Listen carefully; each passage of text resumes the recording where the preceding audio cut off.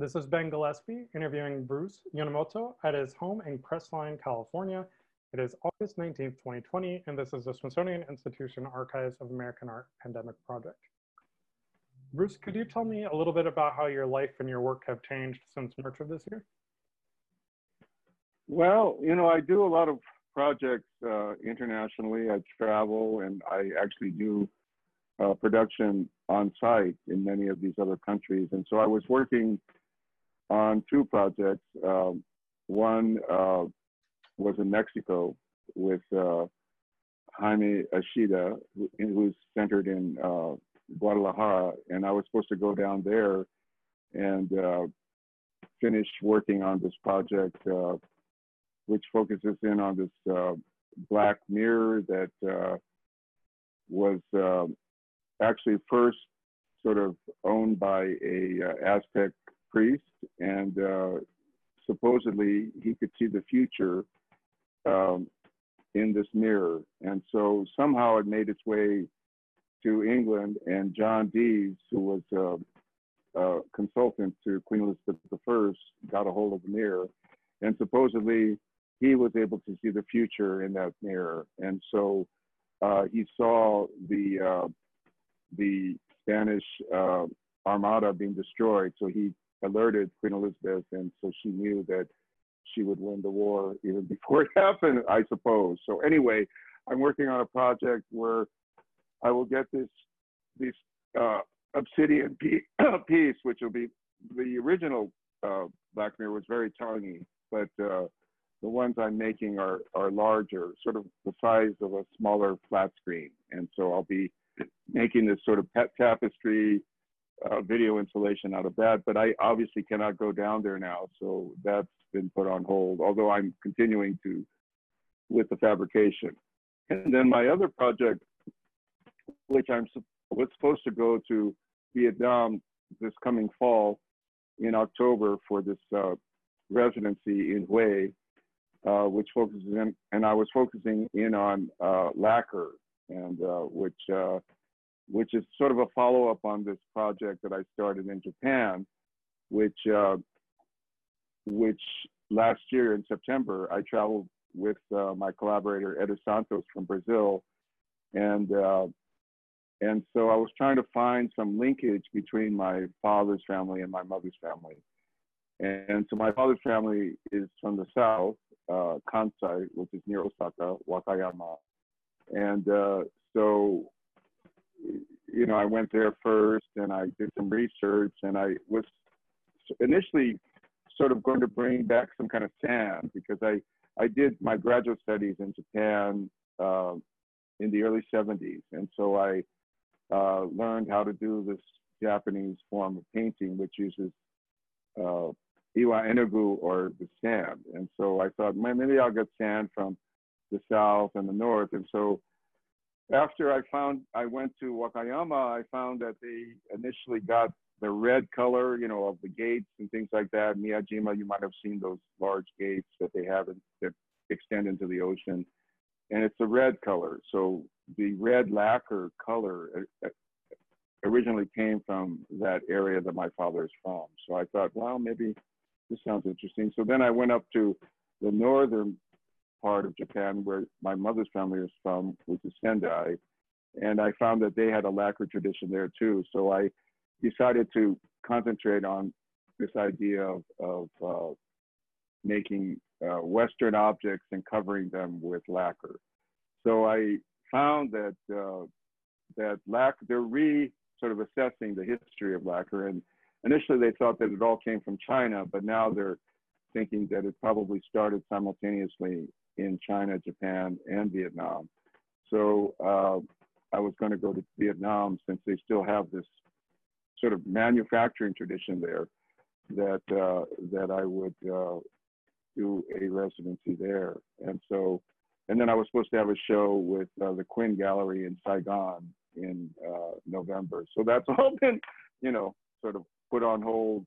Who knows if it'll happen? And so that's how it affected, my projects immediately. So, yeah. And are you finding that, given, delays in fabrication or the just bringing these projects together during quarantine, is your conception of them changing? Are you shifting your ideas? Is there something that the pandemic has altered or evolved in your mind about them? Well, it's true. I'm sort of, as we all do, I think we try to hold on to the possibility that things will return to, quote, normal. But of course, we don't know what normal will be and if the art world will continue to be as it is. I'm hoping that things will change after November, and perhaps, things will be jump-started from the past, let's say, things like the NEA and things like that, which of course I feel, which I was very much part of in terms of funding and also being on panels and things like this. And so I feel that movement, or that government sort of sponsored art support system, created a lot of art that we have today. And many of the artists that are doing well today, be they Black or performance artists or whoever, started their careers under these organizations. So I'm hoping that things may change that way. But back to your question, I'm still sort of holding on to the idea that perhaps I'll be able to travel maybe in a year or year and a half or so, and maybe see through some of these projects, because I've invested a lot of time, and I really think that they're very strong. So I would like to, but if not, I mean, I'm already thinking about other projects and sort of fabricating them or putting them together here in my studio in Crestline. So yeah, I mean, that's my situation now. Yeah, I'm also working on putting my archives together, because I'm at that time of my life where I have to think about things like that too. So I've been working on that, and so I've been busy. Yeah. Well, so thinking about your archives and also the going to the places where your parents were from, and your projects that are dealing with those ideas of origins and prophecy and the Black Obsidian, is your notion of home changing now that you're a little bit more confined in movement? Do you find a different sense of rootedness? And the way that you negotiate that with the temporal bounds of thinking about those big questions of origins, as well as what it's possible to see coming down the road? Well, to tell the truth, if the elections go badly, I have been thinking about perhaps trying to go somewhere else. I mean, when Reagan was our president, that's when I did my graduate studies, in Japan, because I just wanted to leave the country. So in many ways, I think that things could go from bad to worse. I mean, so I'm thinking about that escape route. But you're right. I mean, one of the things, I mean, I'm a native Californian, so it's very difficult for me to leave California. And so that's why I've always been centered here. And of course, California, in terms of the art world, is Los Angeles. So that's why I'm here. But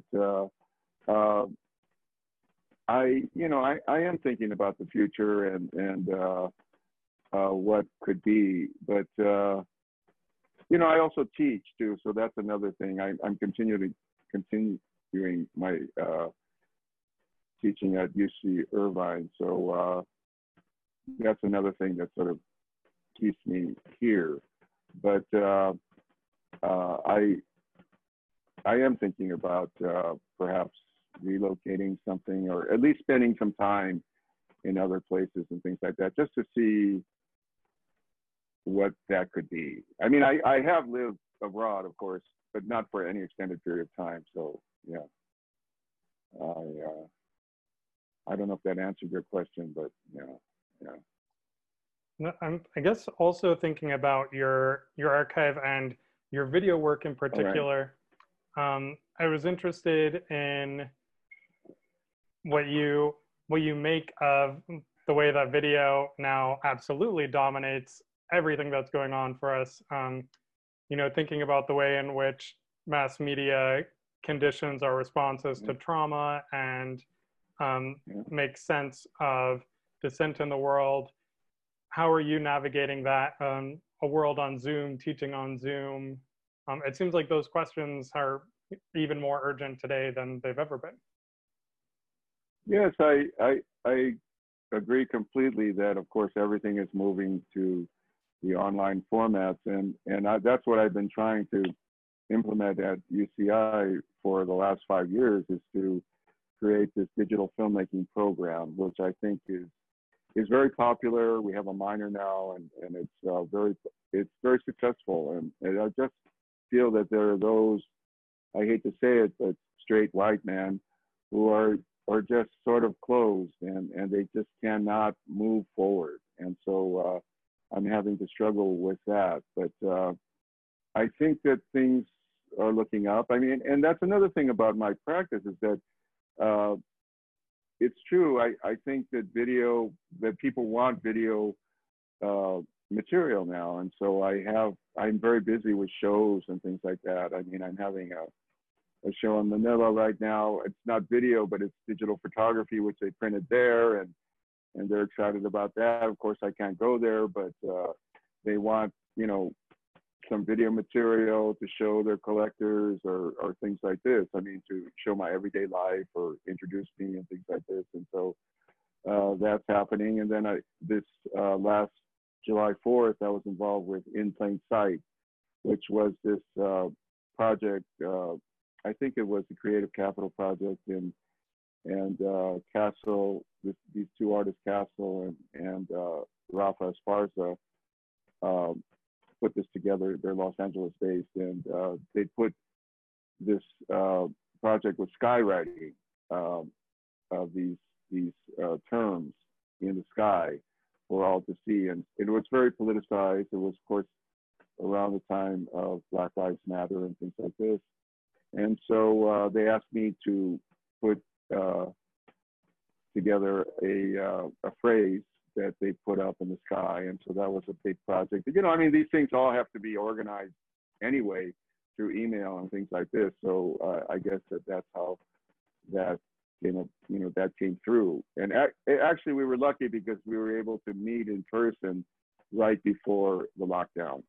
So we had that to start with, and then we were able to follow through with the project. And then what other projects? I had a project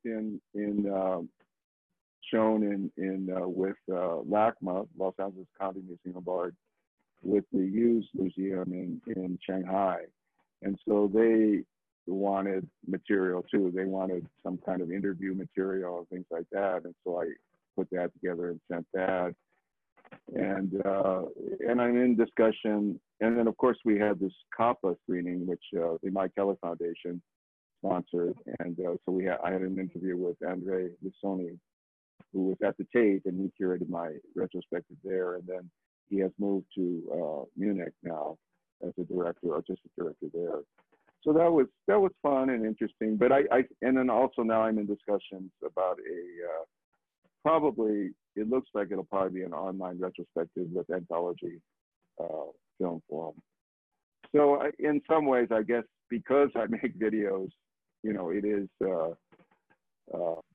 a way, to actually disseminate art works, you see, very easily. So, I mean, I think sculpture probably has the most difficult task ahead, because they need space and galleries and museums, and I'm not sure what's going to happen with that. So I think painting, digital material, photography, of course, will all be able to persist, online. But, until we are able to meet in person. And I'd also like to bring up, this, I think I discussed maybe with the Hughes Museum, but Namjoon Paik always looked at his work as viral, or even as a virus. And so he looked at his work as sort of infiltrating some system and then sort of breaking it down, changing it. And so I think that in some ways, you know, the virus perhaps could be, you could look at it in a positive way to change things, you know, and to bring something new to fore. So I think that I think we're going to have to change the way we look at things, and you know, I'm up for that. Yeah. Well, I was wondering, what would you mind sharing the phrase that you selected for In Plain Sight? It's not of skin or color.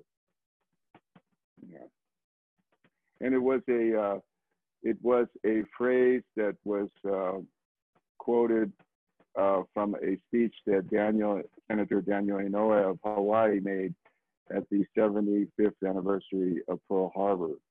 And of course, he was a senator from Hawaii, and he was part of the 442nd, which was the regiment, the most decorated regiment in American history, and for its size and number. And so, but that, I found through research that even though he said that in the speech, it was sort of it was a paraphrasing FDR, and which he was giving the speech, you know, which when he formed the 442nd, he actually had to make it a presidential decree or something, but because, you know, the Japanese Americans were put in camps, and so consequently, but it seems somewhat disingenuous because, of course, he was the one who signed the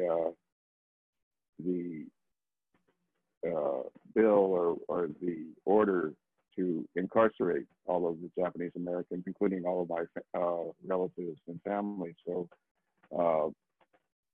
you know, it's weird, but I think that the Japanese Americans at that time, you know, including Daniel Inouye and my parents for that matter, believed in the United States and that we could continue, you know, to be a free nation and things like that. But, you know, with this Black Lives Matter and things like that coming to fore, it's interesting to see how endemic, you know, slavery and these sort of prejudices are ingrained, are very basic to our Constitution even. So it's like an original sin, and for us to get over that is going to be difficult, I think. Yeah. And are there any phrases or works in your mind that really stand out for within this year? I mean, thinking of that phrase for In Plain Sight, or is there something else that you think would be important thinking about, you know, researchers or artists 50 years from now? Is there something that stands in your mind as, I don't want to say encapsulates, that sounds like too big of a word, but something that feels really poignant in 2020? In 2020, let's see, I have to think about that. Yeah, that's sort of course, I've been watching the Democratic convention, and I don't think I can watch the Republicans, but of course, we want everybody to vote and to go on to the polls and to really defeat this sickness that has happened to our country. So, I mean, it's I think that that's probably what's on my mind right now is for everybody to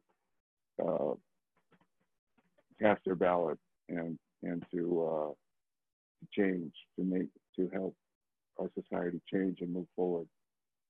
I hope. Yeah. Yeah. Well, just to wrap up here, I guess the other question that I had in mind is, how are you caring for yourself at this time? How are you taking care of your loved ones and feeling safe, secure, and as healthy as you can?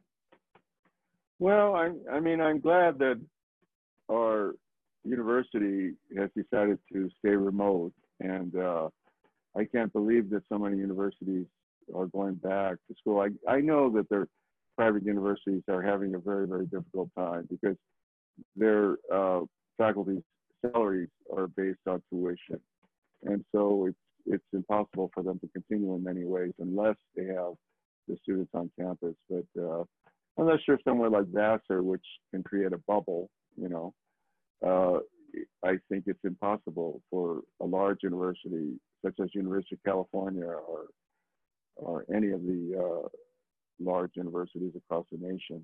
So I think that is good, and also, you know, of course, that's one of the reasons why I moved out of Los Angeles. I had a studio there, that I was renting, but I let it go because I, of course, was never there. And and anyway, even if I was there, there's nothing else to do but maybe get takeout food from my favorite restaurants or something like that. But